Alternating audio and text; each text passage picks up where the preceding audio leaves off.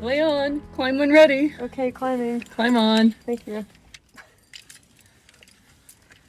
Hello, listeners of Great Wide Open. This is your host, Lisa, and I am actually out live in the field today. We are at the Theater Crag on the River Road here in Moab, Utah, and I have the pleasure of both climbing and speaking with one of our trail ambassadors here in Moab. The Trail Ambassador program is a relatively new program, and one of its aims is to educate outdoor users about best practices they can use here in the wild. And I'm going to let our ambassador introduce himself and tell you a little bit about himself. Hello, my name is Ian. I am a climbing ambassador with the Trail Ambassador program. I moved to Moab about a year and a half ago last May, and this was going to come for one season and decided to stay forever. I joined the Trail Ambassadors this fall, and we're just getting out, talking to people about responsible recreation, specifically for hiking, motorized recreation, biking, and climbing. That's so awesome. So going back to you a little bit, what drew you to Moab? So I graduated from college in December of 2021 and didn't know what I was doing with my life. And I knew I wanted to work for Outward Bound, and I saw that they had a Moab base, and someone told me Moab was cool. And that's about as much of the decision-making process it was for me. Got the job and came to Moab, and, just couldn't get away after that. That's funny because I think your experience parallels a lot of ours, like pretty much identically to mine, except for the Outward Bound component. Mm-hmm. How did you find out about the Trail Ambassador program? So I remember going to Mill Creek last fall with a buddy who was visiting and seeing the Trail Ambassadors, and was amazed that they're just giving out stickers and water and electrolytes and doing wag bags and the such. And I became friends with a couple other Trail Ambassadors this year. So when guiding season was slowing down, I figured it'd be perfect time to pick up some ambassador work. And it stuck. Yeah, and here I am now, walking around at crags and getting to talk to people all day and be around rock climbing all the time and meeting some really awesome people. We'll circle back on some of the details that you just mentioned, like wag bags and water and just land use practices. But can you give us like a general overview of the Trail Ambassador program and like how it functions on a day-to-day and week-to-week basis here in Moab? Yeah, so we have a shed that we'll meet at and pick up our supplies, which includes lots of educational material. We have samples of cryptobiotic soil and water resources that we can give out to people, and we'll all go our ways, whether it's out to Navajo Rocks, Bar M for biking, Poison Spider, or Hell's Revenge, Fins and Things for motorized, Wall Street Ice Cream Parlor, and Takeout Beach, where we are right now, for rock climbing, and then Mill Creek, Corona Arch, and Grand Staff Canyon for the hiking. And we'll rove around, we'll give people tips about sun protection, how to have water, what to expect in a various trail systems. At crags, we'll help direct towards certain climbs based on guidebooks. And then reconvene, fill out our reports about what we saw today, and go back home. I'm presuming most of the listeners who listen to KZMU are quite familiar with things like the cryptobiotic or cryptogamic or whatever people tend to call it in this area, because it's had like 16 different names. Yeah. Fortunately shortened from the cyanobacteria blah blah blah of yore. Do you find that a difficult concept to explain to people who are new users to the area? Yeah, so talking about crypto is, I'd say, 90% of what we do. It's so important and so easily destroyable. I think that generally it can change depending on where we're at. Like a lot of the crags that I'm at are pretty heavily tread, so there's not as much crypto there to like demonstrate with, and it's more theoretical. Like, hey, if you go somewhere else, watch out for this. But at other areas like Mill Creek or Grand Staff, it's a lot more evident and apparent there, so it's a bit easier to talk about because we've done trainings with Science in Moab, and a big part of that is teaching, is learning how to teach. And so an emphasis of ours is see, mean, and understand, I believe. I might be messing that exact order up, but seeing what's around us, and understanding it and why it's important is a big part of like the education. So definitely depends on the area, but in my experience, people have been pretty receptive and understanding and wanting to stay off the crust, especially when we empower them with stickers. If you stay off the trail, you get a sticker. I have my sticker. Nice. I mean, there's no evidence that I stayed on the trail, but I can say for the record that I do not crunch the crypto. Well, we love to hear that. You also get a sticker if you poop in a bag. If you use the WAG bags, you get a sticker for that as well. Do you have to, and for those of you who aren't familiar, a WAG bag is, do you remember what the acronym stands for? Anyway, you can look it up, dear listeners, what a WAG bag is, but it is a bag that outdoor recreationalists can carry with them, and you can poop in this bag, and it has a fixative in it, just like an RV would have a fixative in it, or some other thing like that. And the importance, explain maybe the importance of not just stop, drop, and roll as far as waste management is concerned. Yeah, so poop in lots of areas around the world is used for fertilizer to help plants grow and things like that. But in the desert, we have such a delicate, fragile ecosystem. Things like poop and waste products like that can take decades to decompose properly, especially with the cryptobiotic soil. You know, the point of the crypto is that it's taking up a lot of the space in between plant life out here, and it doesn't really do a very good job of breaking down poop and things like that. So when we have 3 million people coming through Moab every year, if everyone was burying their poop instead of carrying it out, we would be swarmed with it in just a couple of years. Well, I think one thing a lot of people don't also realize is that when fecal matter starts to build up, especially in an atmosphere like we have, environment like we have, where it does not break down, it can actually, E. coli and whatnot can start seeping into the water table and can present a problem for the potable water in town, not just the environment at the crag on the trail. And we don't want that to happen. We do not want that to happen. In my scientific opinion. We do not want to be drinking E. coli on a regular basis. At least not in quantity. So then another aspect is educating people who are new to the area about how crucial hydration is. Do you find that to be an easy thing to get across, or are people like, huh?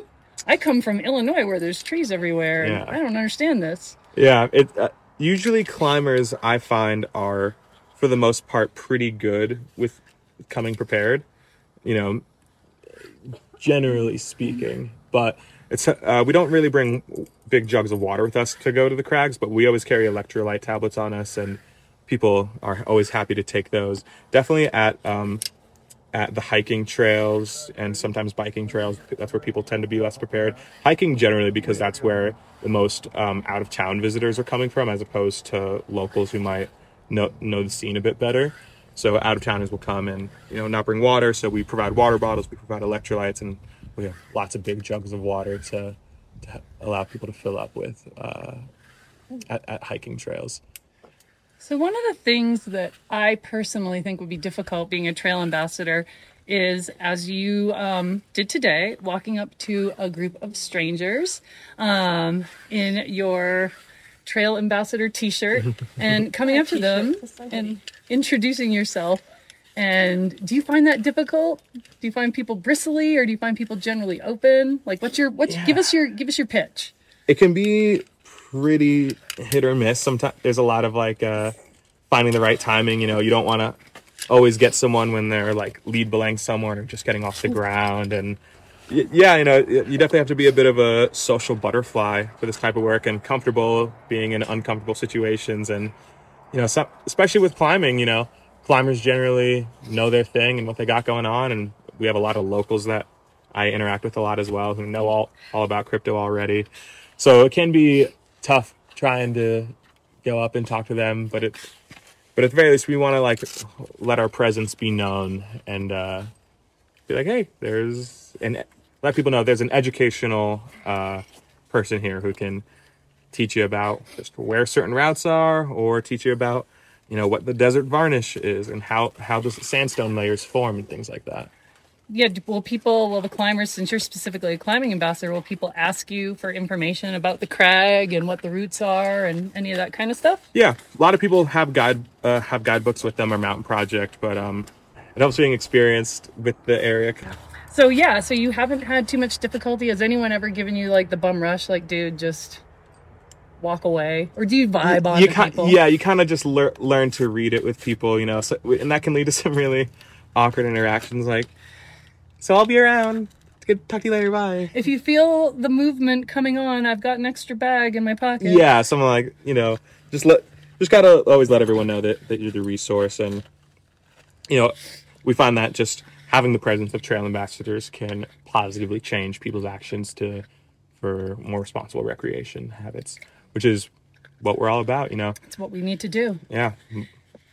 If you had like a little tidbit of advice, but if you had one thing that you would love to convey to outdoor recreationalists, both people that have been here forever or people that are new to the area, what would be your favorite thing to say about interaction in this environment?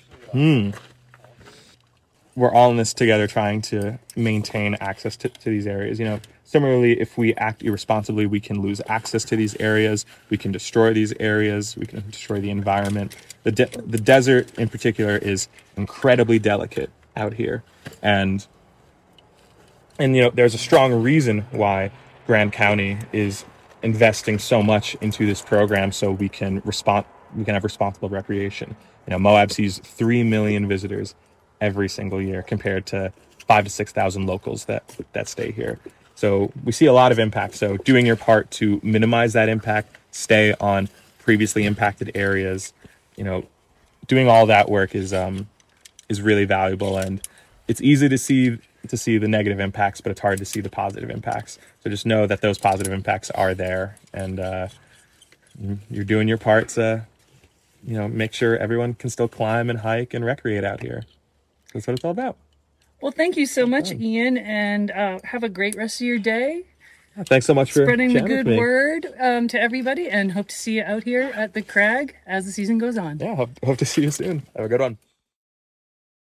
Welcome to part 2 of our 3 interviews this month on Great Wide Open concerning all things Moab, Grand County Active Transport, and Moab Trail Mix, and the Moab Trail Ambassadors Program. I'm sitting here now with Anna Sprout.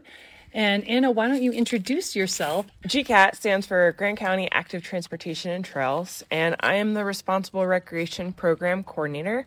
Part of my role is managing the Moab Trail Ambassador Program, which focuses on on-trail education for hiking, biking, climbing, and motorized recreation. And the last time you and I spoke, Anna is a returning guest on Great Wide Open. Last time we spoke, you had just started this new job. I did, yes. And it was a pretty expansive list of tasks to possibly take on. The main focus of my job during that time was sustaining the Trail Ambassador Program, building up training, building up staff, and reaching users out on hiking and biking trails. So we have grown quite a bit in the past year and a half that I have been working in this position. So I'm excited. So in 2022, we only had a hiking and biking program. And with that program, we talked to we encountered over, I believe, 57,000 individuals. Those other people who may have just seen us. Out of those 57,000, we educated 36,000 of those folks in some form of responsible recreation or preventative search and rescue. It's a pretty large number for first year. And this year, we have since maintained our hiking and biking program for 2023. We also expanded into climbing and motorized use. So we're super excited about that. We have 2 climbing ambassadors right now and 2 motorized ambassadors out on the trails at the crags. That's so awesome. I didn't realize that you had expanded to motorized. Yes, that was new in 2023.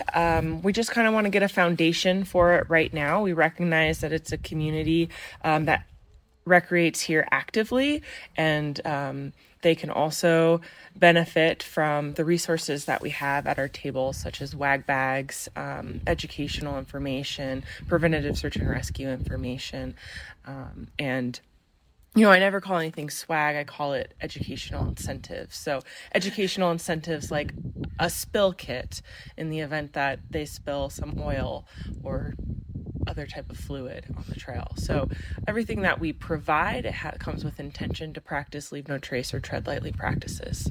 Let's just do a little backtrack and recap what the Trail Ambassador program, we're hinting at it, but let's just give me that pitch. A trail ambassador is an on-trail education presence that focuses on how to recreate responsibly in the Moab Desert. And that covers a wide range of topics depending on the use that the visitors has in the area. So if they're out and they're hiking on Corona Arch, we'll probably talk about biocrust, water needs, dog waste. We'll check in and see if they're camping. If they're camping, we'll talk about WAG bags. We'll talk about archaeology, which they'll see on Potash Road. And then let's say we are biking. We'll talk about how to pass each other on a bike trail to avoid widening the trail. We'll talk about courtesy while interacting with alternate users, of course, water and biocrust as well. And then we'll also inquire into their other activities. Are you going hiking? Are you going to sand flats? What does it look like to recreate on different types of public lands as well in the area?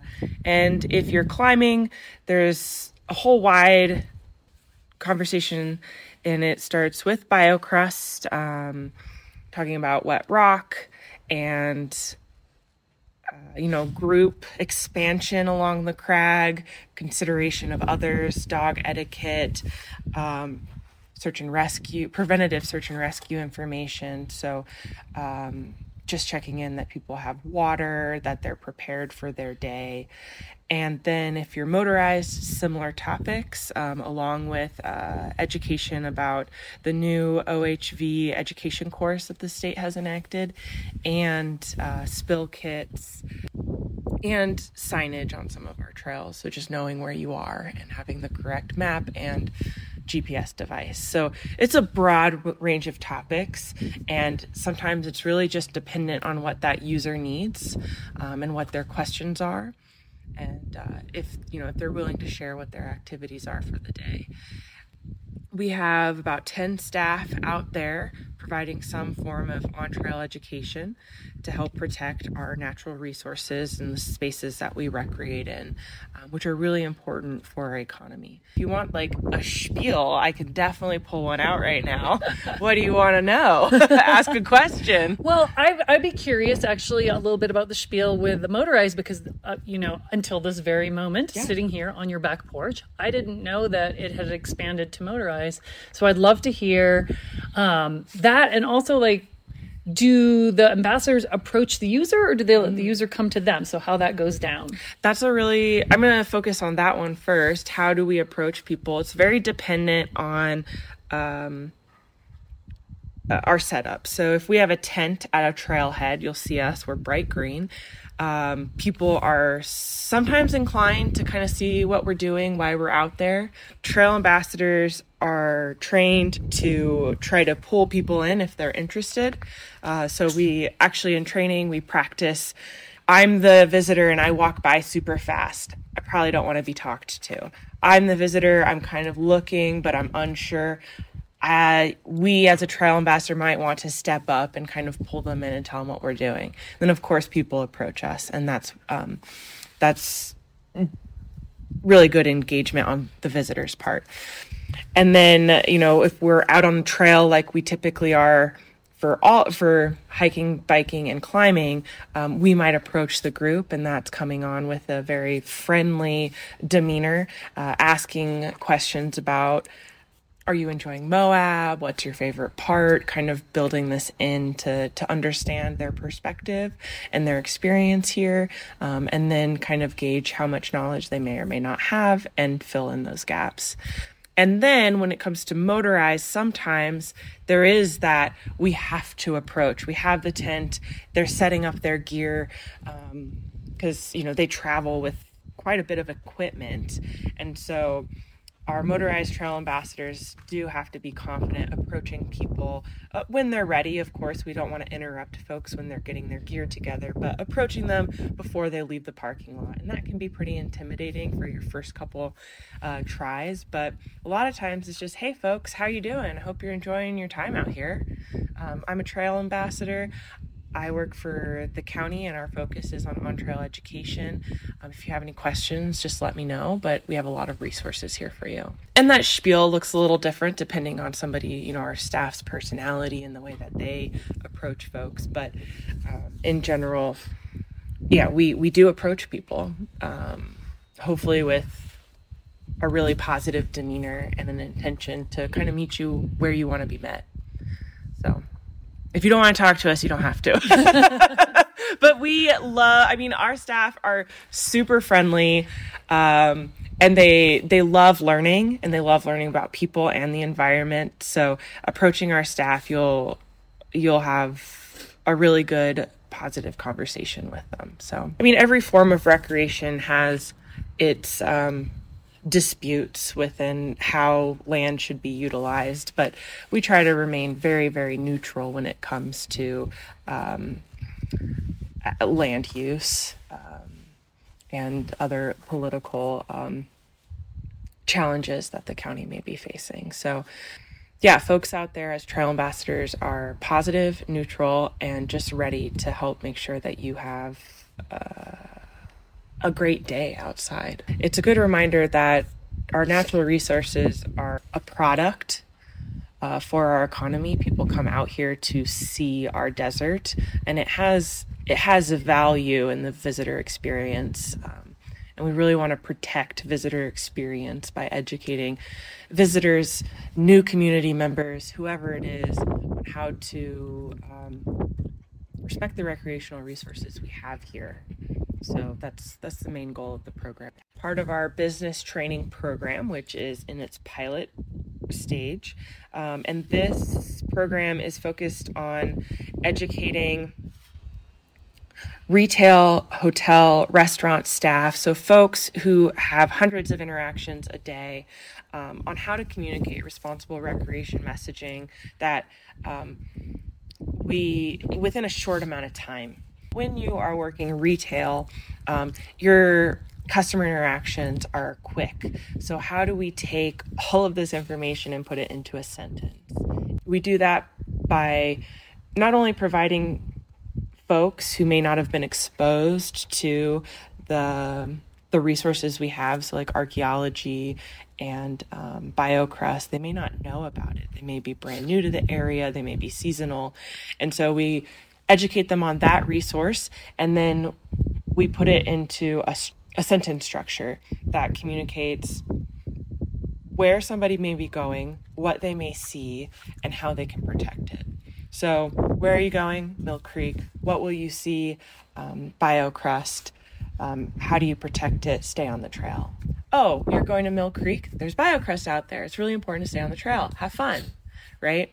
So our hope is that responsible recreation messaging is infused before they meet our trail ambassadors on the trail, so that they have a light bulb in their head and they feel inclined to approach a trail ambassador and go, oh, I've heard about BioCrust.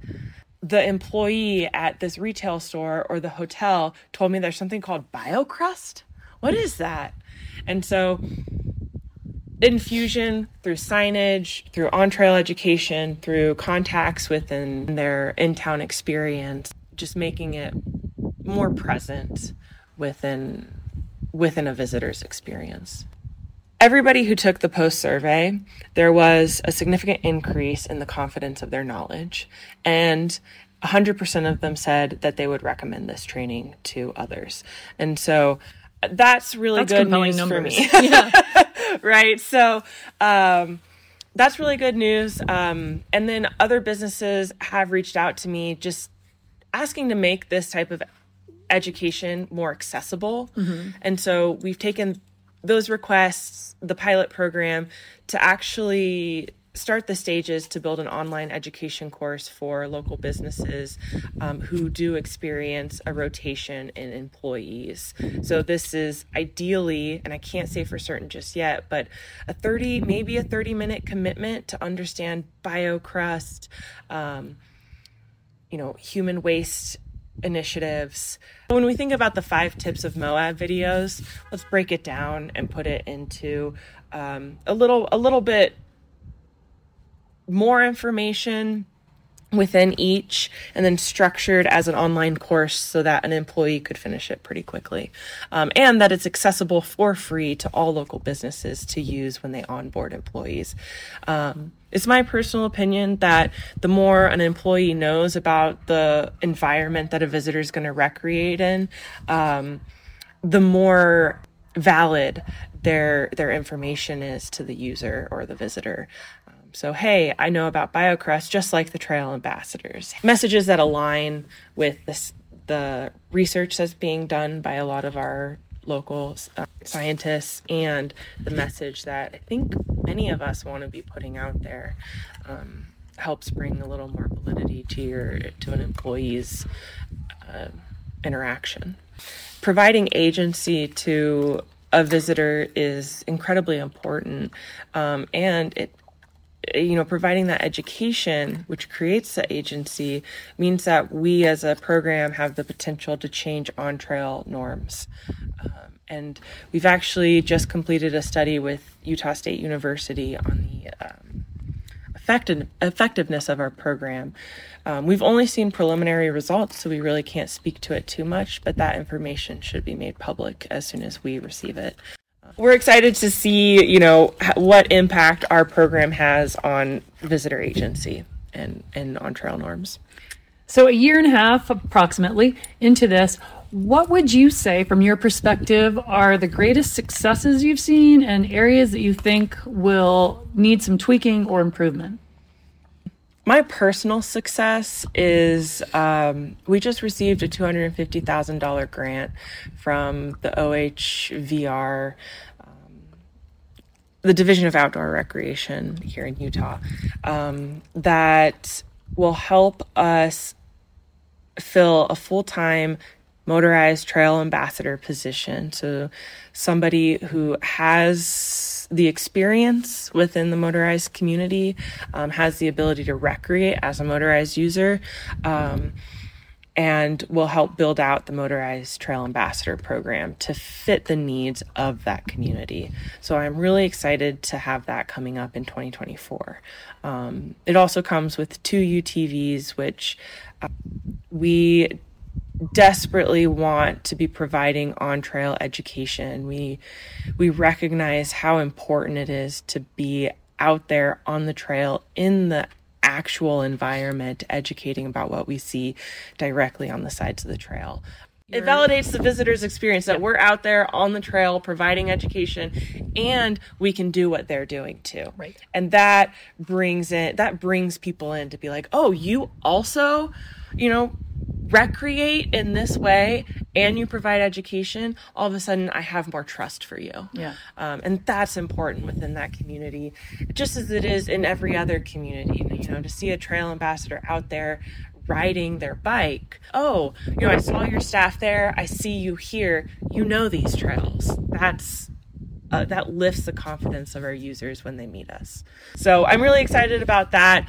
As a program, I'm really proud of our staff.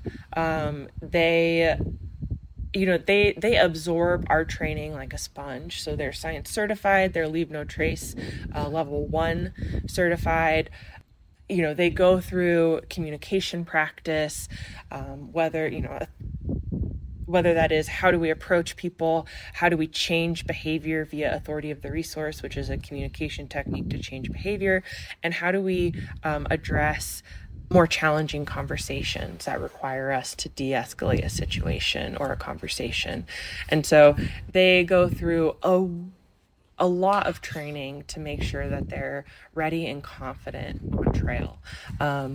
And in the past, so we started our pilot program in 2021, full year in 2022, and then now we're kind of finishing up our second full year in 2023. Our contact rate for how many people we see versus how many people we educate has remained between 59 and 63% of the percent. So which means we talk to about 60% of the people that we see. And I think that their ability to maintain that contact rate is incredibly impressive across 2 years. It means that folks our staff are out there and are communicating with people. So we take reports on every type of contact, the type of users that we may see. And so we're really happy to be tracking that number and seeing it sustain itself over the past 2 years. Yeah, that's fantastic. I know that's a big thank you to our trail ambassadors and our team. And if you're listening, trail ambassadors, you guys are all the ones I've met. You're doing a fantastic job. It's really fun to encounter you in the field. I'm continually improving our training so that it becomes inclusive of all of our partners and our partners. There's a lot of them. So, I have to consider the BLM, the Forest Service, the state within our training, Sand Flats Recreation Area, now the Access Fund, the, we have Science Moab that I like to pull in because it gives, another great skills on communication. Bringing in all of those entities, making sure that they all feel represented within the training. And that's super important because we have so many different types of public land within our county, giving a very clear picture of what the working parts are within our county and how we can communicate that information to visitors, I think is something we've done, but I think it's something that we could continually improve on. So I'm really excited for that. And then we're also bringing in SHPO to help get our staff site steward training, which means that they'll be stewarding the Mill Creek and Poison Spider resources in that space. So I'm really excited for that as well. So it's too many partners to count, but I think that another great sign of success. Another great sign of success. And having a lot of folks collaborating on this initiative only makes it more successful because we get so many different perspectives on how we can sustain and improve our program. And so when we have all of these partners bearing witness to what we're doing on trail and providing feedback, we can only improve the connection of the visitors to the landscape. So I think that's an area of growth that I'm really excited to prioritize in the coming season. Well, that's fantastic. And I know I can speak for so many people saying we look forward to seeing how this program continues to grow and blossom and just make Moab a better place for all of us. Perfect. Yeah. Well, thanks for having me on here. I really appreciate it. Thank you for coming back, Anna. Of course. Hello, Great Wide Open listeners. This is once again your host, Lisa, and I am sitting here with Colin Topper, and we're going to continue the conversation today regarding all the great stuff that's going on with Moab, with operations like Trail Mix and the ambassador and stewardship programs that have been going on. Colin, the last time you and I spoke was 2 years ago on a Great Wide Open episode that centered around e-bikes and the role that they could play on public lands and where they may or may not be welcomed or where they may or may not, should or should not be. But let's hear from you with where we are at with some of those topics regarding e-bikes, because some things have changed since last we spoke.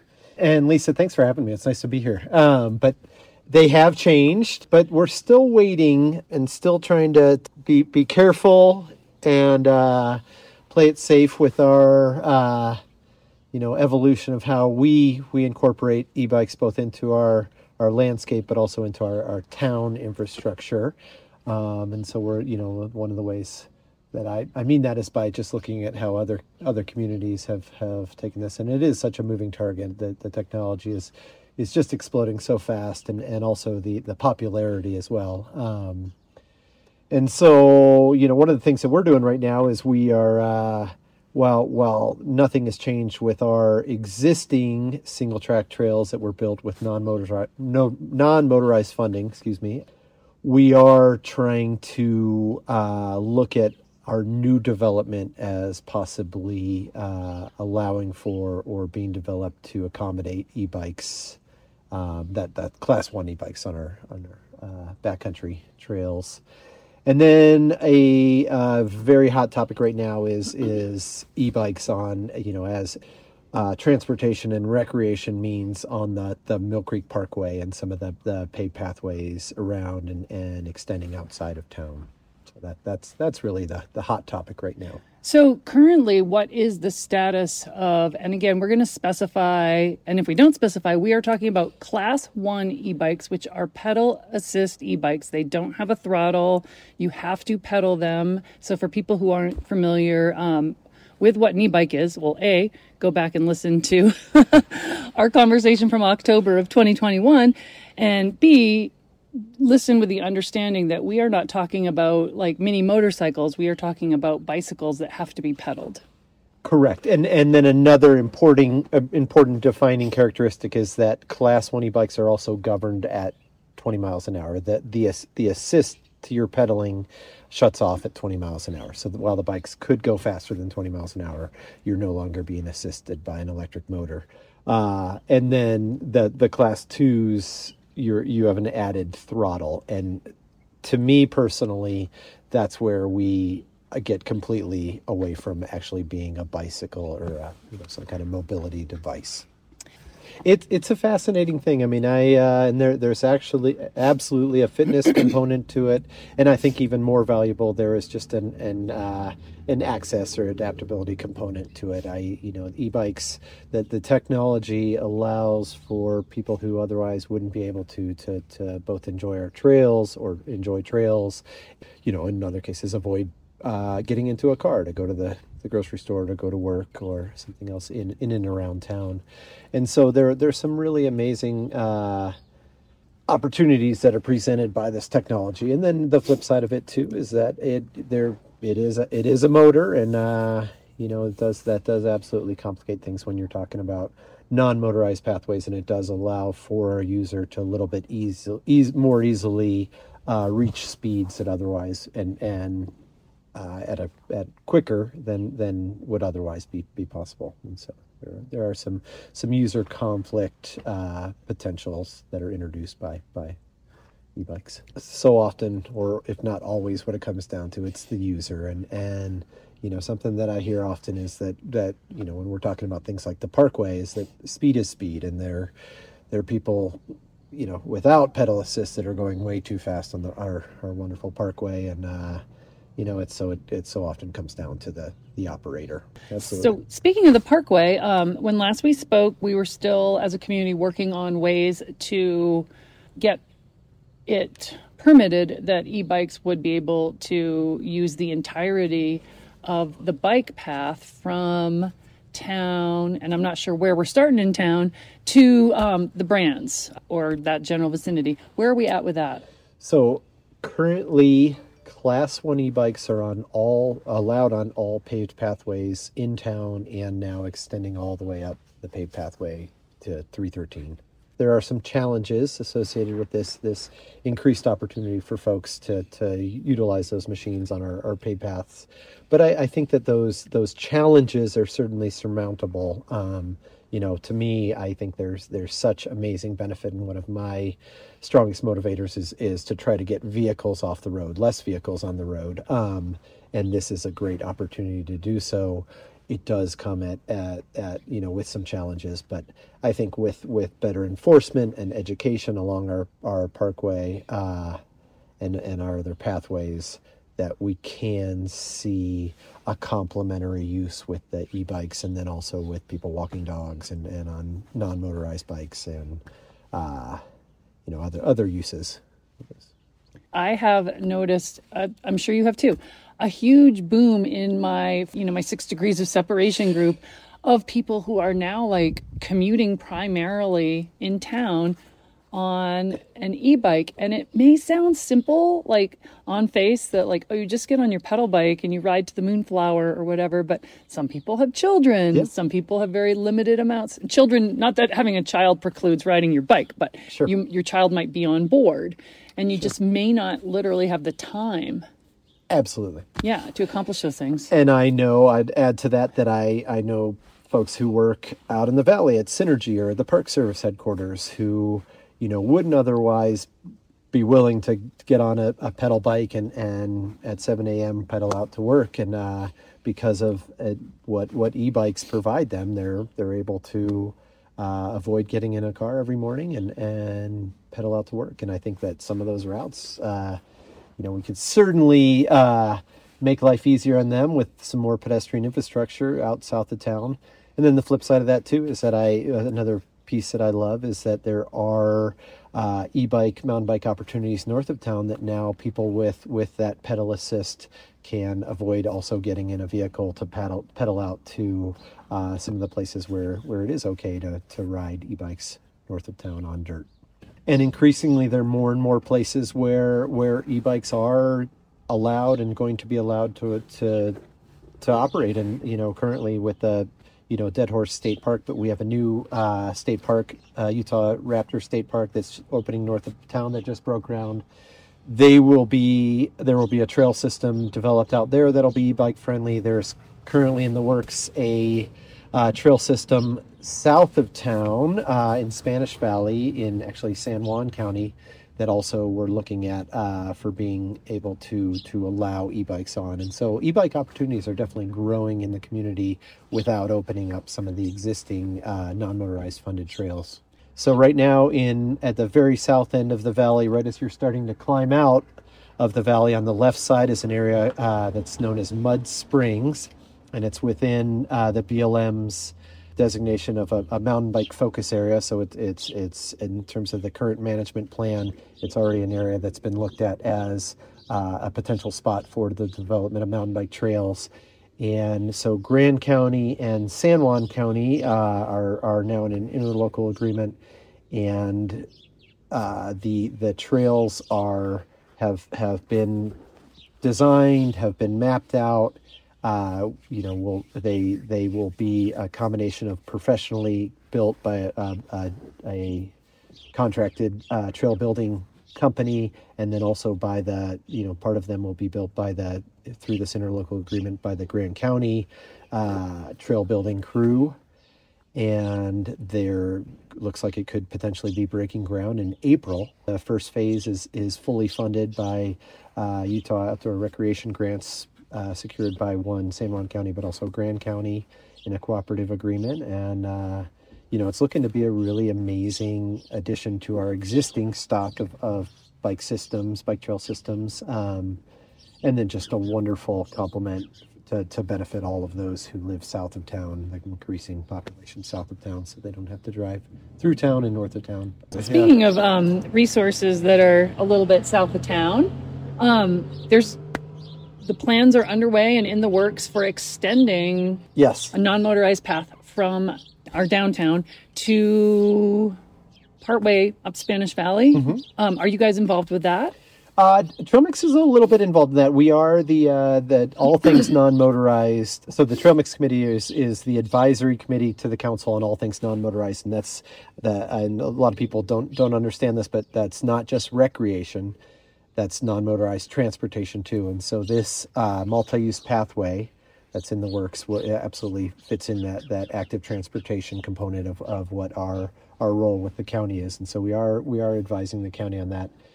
And what we're looking at is, so will be paralleling Spanish Valley Drive, and so a multi-use pathway, and multi-use meaning all things non-motorized, foot traffic, bike traffic, scooter traffic, everything that doesn't have a motor, but then also e-bikes.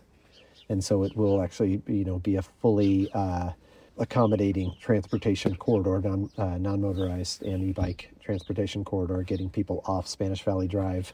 And the idea is that it'll extend, eventually as far out as almost to the county line. Oh, wow. And so, but right now we're, our focus is getting it out to some of the new developments at Arroyo Crossing and some places like that, because to me, I value so much that the importance that pedestrian infrastructure and connectivity plays in affordability. And so as we're building affordable housing out south of town where land is available to those efforts, it's really important to connect these folks with town, with shopping, with school, with work, with a pedestrian corridor, because that, when you build without that pedestrian infrastructure, you're adding a layer of complexity to these folks' lives where they have to buy and maintain a vehicle and just a little bit added expense to their life. So really important component of affordability, and then just such a needed piece of our greater transportation infrastructure. So there are a lot of people working in that very condensed area who would be able to benefit from travel on that bike path or on that pedestrian path, because nobody really wants to ride their bike on 191. No, or Spanish Valley Drive. Or Spanish Valley Drive. Okay, going back to some other projects that are going on in conjunction with Trail Mix, we have broken ground on phase 4 of the Raptor route. Yep, soon to be complete. Wow. Yeah. That was fast. This one is going really fast. So this is the 4th installment of what's called the Raptor route. So it starts with Eagle Eye, and then in Sand Flats Recreation in Sand Flats Recreation Area. Yep. And so this was built and designed as an alternative to the lower portion of the whole enchilada, which has just become a world-renowned trail, and that brings people from all over the world here to enjoy. And so this is a more moderate exit than the existing finish of the whole enchilada, which is the Porcupine single track. And so now people can pop out of there along the Sand Flats Road and enjoy this 4-part trail that starts with Eagle Eye and then Hawks Glide and then Falcon Flow. And now our newest section, which broke ground a couple of weeks ago, which is Kestrel Run, is already, so much great work has gone in, and it's actually very close to completion. And this is the one that I'm most excited about, because as a bike rider who enjoys riding up to the trails, Sand Flats Road, there's a really dangerous portion of Sand Flats Road that's called, or referred to as, Dave's Crack. And so one of the purposes of the way that the Kestrel Run was designed and laid out was to get both hikers coming or bikers coming down, but also people walking up from the campgrounds there, get them off of Sand Flats Road, off of this really scary pinch point that's right at the summit of a big hill, and so give them a safe route outside of the road. That's so. I mean, it's like the pedestrian walkway of Sand Flats. It absolutely is. Yeah. And the hope is, and Sand Flats is working hard, and some other places are working hard, but then to start focusing on the lower portion of the Sand Flats Road from the Slick Rock Trailhead up to Kestrel Run, with some kind of hardened surface pathway adjacent to the road to again get bikes off that dirt portion of the road. And yeah. If you could have one dream thing that you could do for Trail Mix, you could snap your finger and make something happen, what would that thing be for you? A explosion of community involvement. At Trail Mix, where we have a monthly meeting that's open to the public, and when people in the public come and are engaged, the outcome is always just so profound. And then, we have monthly maintenance stays that we're always looking for a place to focus our efforts, whether it's, a hiking trail, a biking trail, an equestrian trail, a climbing access trail, or even our pathway through town. We're always just looking for public input to try to guide our efforts and our work. And then we just need volunteers. We need people who are passionate about these places to come and just to roll up their sleeves and lend a hand, because we find that we get so much done, and even more when we have a community that cares and wants to be involved. It just makes it so much fun and engaging, and it really helps motivate us to really take on bigger and bolder future projects and feel like we'll have the support when we need to. I'm going to hitch my cart to that pony a little bit and say, as someone who has worked in climbing advocacy, people out there, if you find yourself or your friends or anyone, sitting at a table next to you saying, like, they should do something about that. They should do something about those goat heads. They should do something about those multiple trails. They should do something about whatever it is. You are they.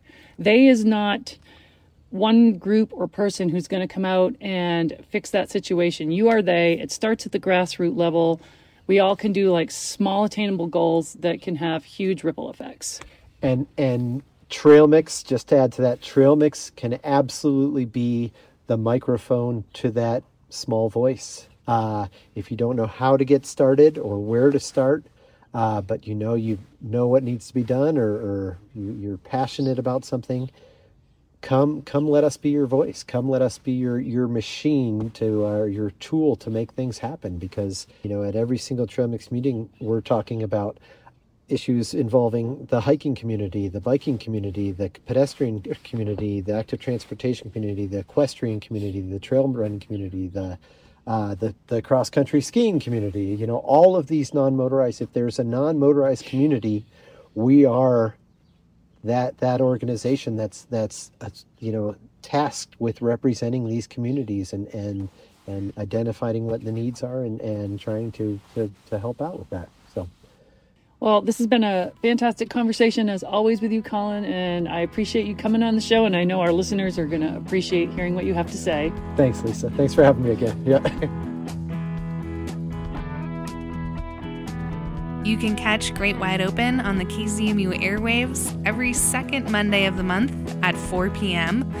Archives are at kzmu.org or on your podcast player at KZMU Public Affairs.